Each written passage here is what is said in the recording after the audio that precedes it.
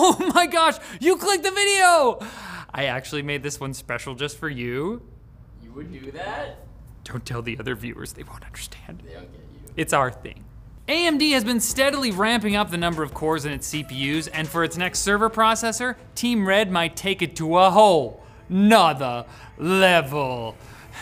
Documents posted by leakers describe AMD's next-gen EPYC server processor, codenamed Genoa, as having a whopping 96 cores, and with multi-threading enabled, that's 192 threads. That's like a blanket. That's what that joke I was gonna make.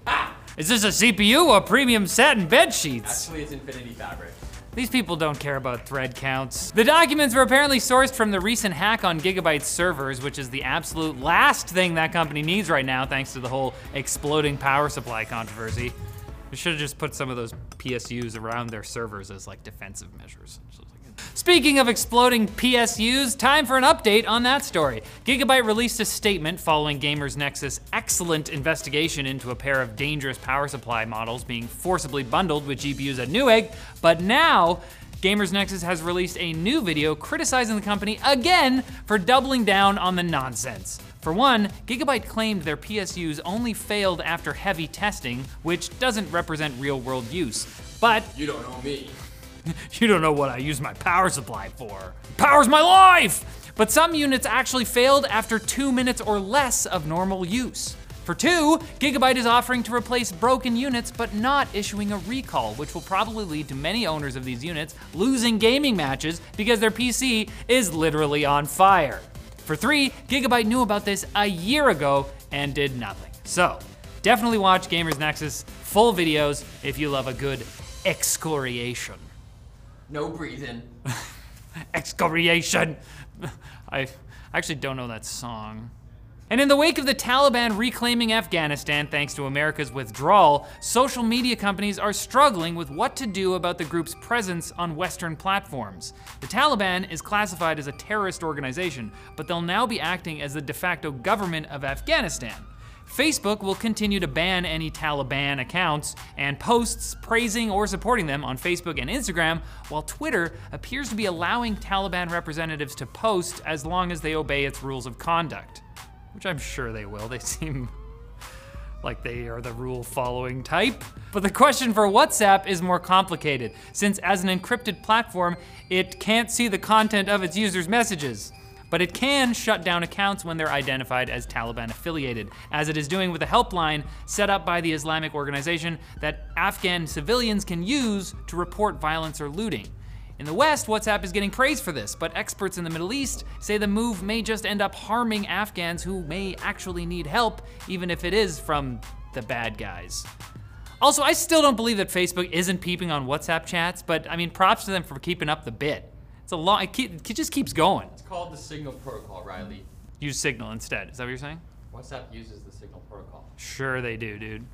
Now it's time for Quick Bits, brought to you by Mech Arena Robot Showdown, the brand new free-to-play mobile competitive multiplayer game on both Android and iOS. As the name implies, you'll wage warfare using dozens of war robots with special abilities and unique weapons in levels designed for tight, fast PvP gameplay. Meet friends and form teams to dictate the tides of war in tactical control point capture matches or brutal team deathmatch battles. You can even create custom matches and player-run tournaments. Network with other badass mech pilots. Mech Arena just launched globally, so to celebrate, if you start playing before August 19th, they'll give you free welcome gifts. Oh! It's completely free to play on Android and iOS right now, and if you use our link in the description or the QR code on screen, you'll get 1 Steel Reaper skin, 500 A coins, and 70,000 credits. All you gotta do is scan this QR code on screen or click the link below, so do it!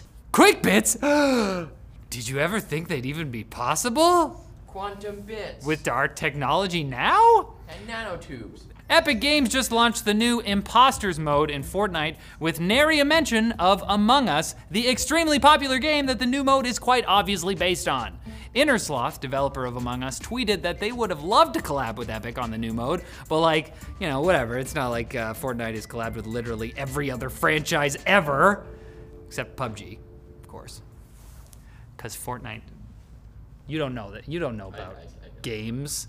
do so. You've played StarCraft. As was foretold by the leaks, Google announced the Pixel 5a with 5G yesterday, and at $449 USD, it seems like a no-brainer for anyone in the market for a Pixel. It's got a bigger battery, bigger screen, and the same processor as the Pixel 5, plus it's got a headphone jack.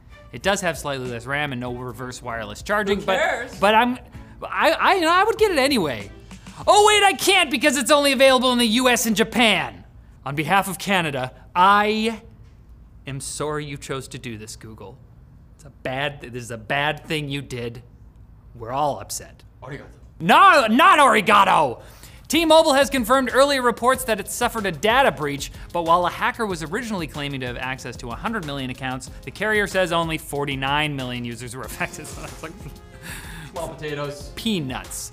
But the data includes names, dates of birth, social security numbers, and driver's licenses, so this breach is kind of a big deal.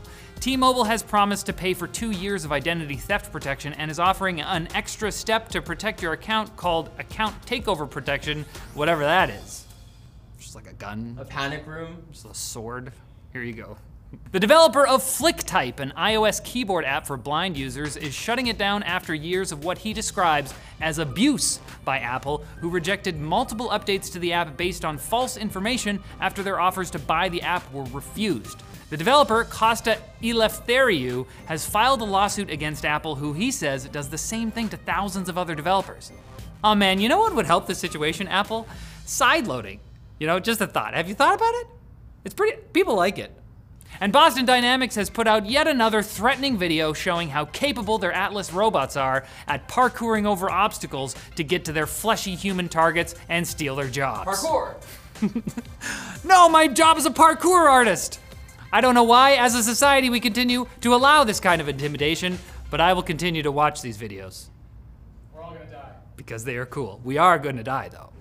Whoa, cool video, Riley. Thanks, James. Come back on Friday for another one. It'll have more tech news, which I know that's what you love. Another one. Oh, it's throwing things at me. Direct hit. Oh, that's what this show is about.